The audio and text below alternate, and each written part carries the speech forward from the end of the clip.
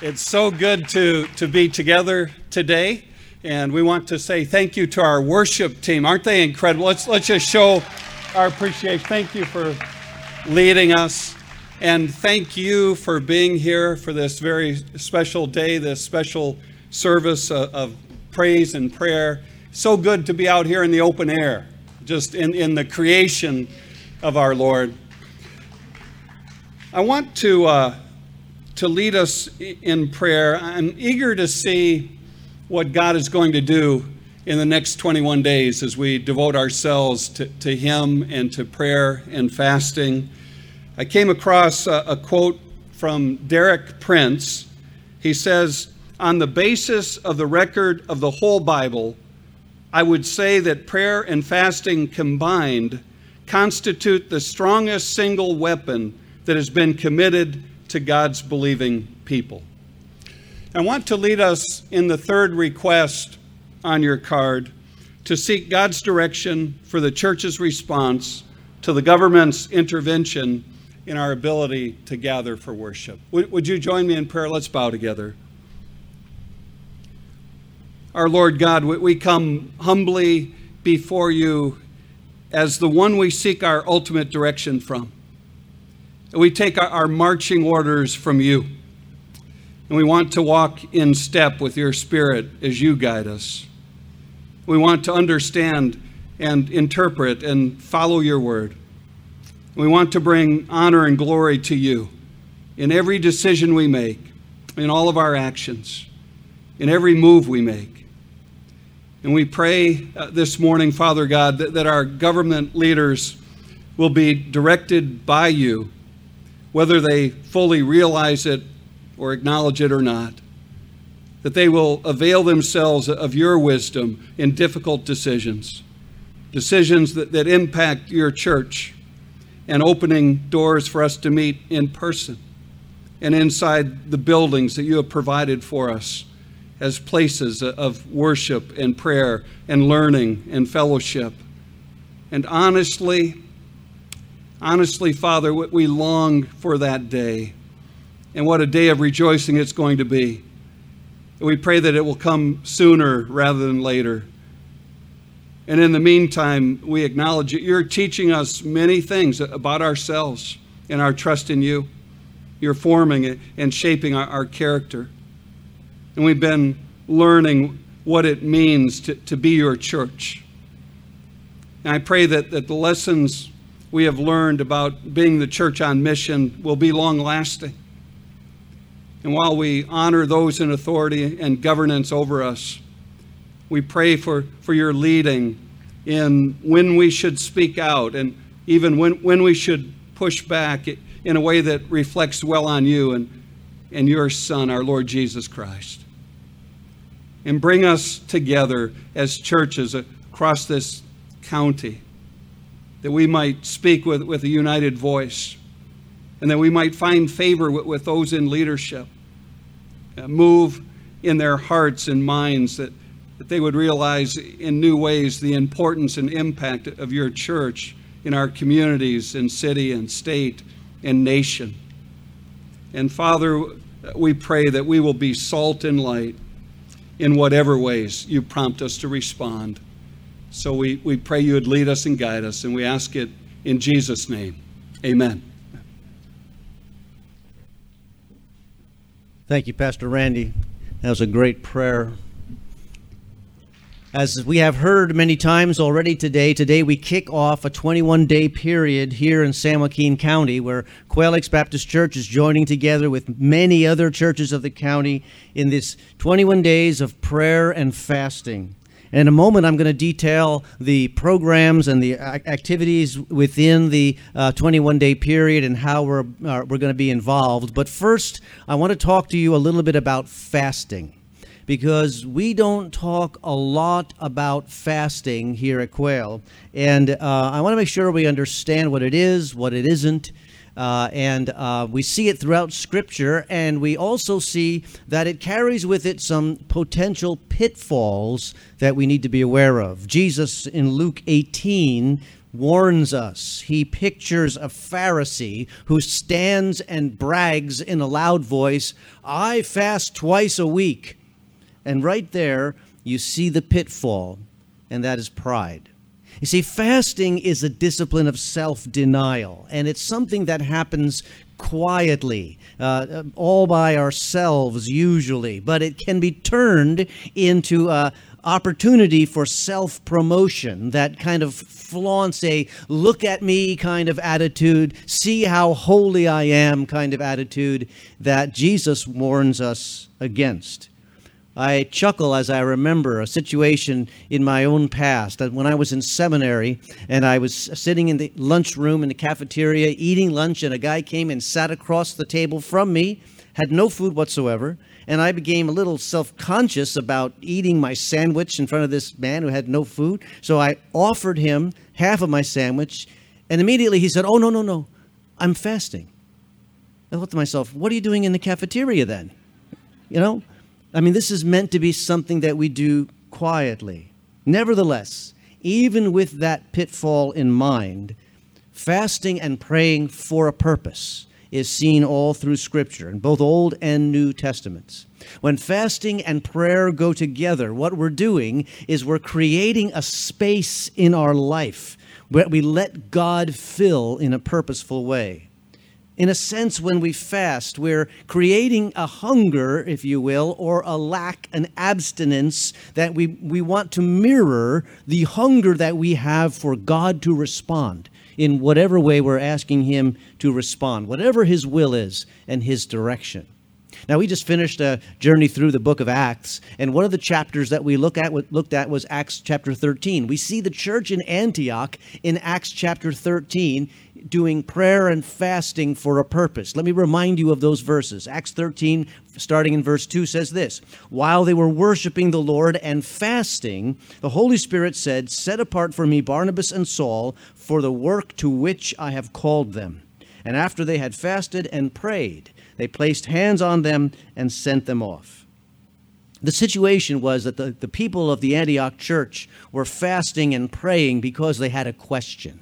Now, the question is not explicit in the text, but we know what the question was by the way that God answered. And the question was, what should we do next as a church? What is our next step? And God answered. And He said, "Set apart for me Barnabas and Saul." And so the next step in Antioch was to be the first church to initiate cross-cultural missions, the very first church to do that. But this was the way that the church in Antioch sought God's direction, by fasting and worshiping and praying. And this is the way they sought His help. And the answer came. And that answer changed the trajectory of the church. That prayer meeting and that time of fasting and worshiping changed the world because they looked for God's will. And fasting and praying is not a new thing. By the time Acts 13 rolls around, think back to Moses, who fasted as he was receiving the law on Mount Sinai, or the Jews fasting for Queen Esther as she risked her life to speak to King Xerxes, or Nehemiah fasting for the city of Jerusalem. Now, these examples that I'm giving you of fasting throughout Scripture are giving up food for a period of time and using that period of time where I would have been eating. Rather than that, I am praying and asking God for His direction. However, fasting can be practiced in a wider way than that. Martin Lloyd-Jones, back in the 1960s, wrote this. He said, "Fasting is abstinence from anything which is legitimate for the sake of a spiritual purpose." In other words, I abstain from doing something good, and I'm demonstrating that in my heart God is better. I give up something that I enjoy to show my preference for God and His will above all things. And I'm asking of Him something, a move of the Lord, an answer to a question, something. Whatever we set aside is a gift from God. But in setting that aside, we're saying the giver supersedes the gift, and I want the giver in my life. Fasting for a purpose and for a result. In Antioch, it was the answer to the question and the sending of missionaries. What next, Lord? So today I'm asking you, Quail Lakes Baptist Church, to join with hundreds of other Christians in San Joaquin County for the next 21 days and bring to the Lord in a time of prayer and fasting our concerns. The theme for this period is there not a cause? It comes from 1 Samuel 17, verse 29 in the King James Version. You need to be reading the King James to find that sentence. But the scene is this. David, the shepherd boy, has gone to the front lines where the armies of Israel are aligned, and Goliath is threatening them. And David has become impatient with the armies of Israel. Why are you not going out against Goliath? Is there not a cause? And we have a cause. There's a need for God's people to rise up and to prayerfully and humbly intercede for our region and for our nation, for God to do a work. There's a need for us to target in our prayers primarily the issue of this COVID pandemic, the people who are suffering, and those resulting restrictions on our worship. No one is happy about the fact that we can't gather in our sanctuary and worship the Lord. No one is happy that our kids can't go into the classrooms and learn the Bible lessons that we want them to learn. We're not happy about this, but we want to employ the Lord's weapons and fight His battles His way. You see, we're going to get through this. And at the end of the day, when we look back at this period, what I want to be able to say is, glory to God, He answered our prayers, rather than we won our day in court. Glory to God, He answered our prayers. That's what we want to be able to say, because our prayers move the hand of God. And the hand of God can move our government. The hand of God can alter the trend of this disease. The hand of God can flatten the curve. The hand of God can lower the infection rate, can do away with the pandemic, and can change the minds of our civic leaders. So for the next 21 days, I'm asking you and encouraging you to act, to pray, to fast in whatever way you will, to seek God's face. The objectives of our prayer period are on the card before you.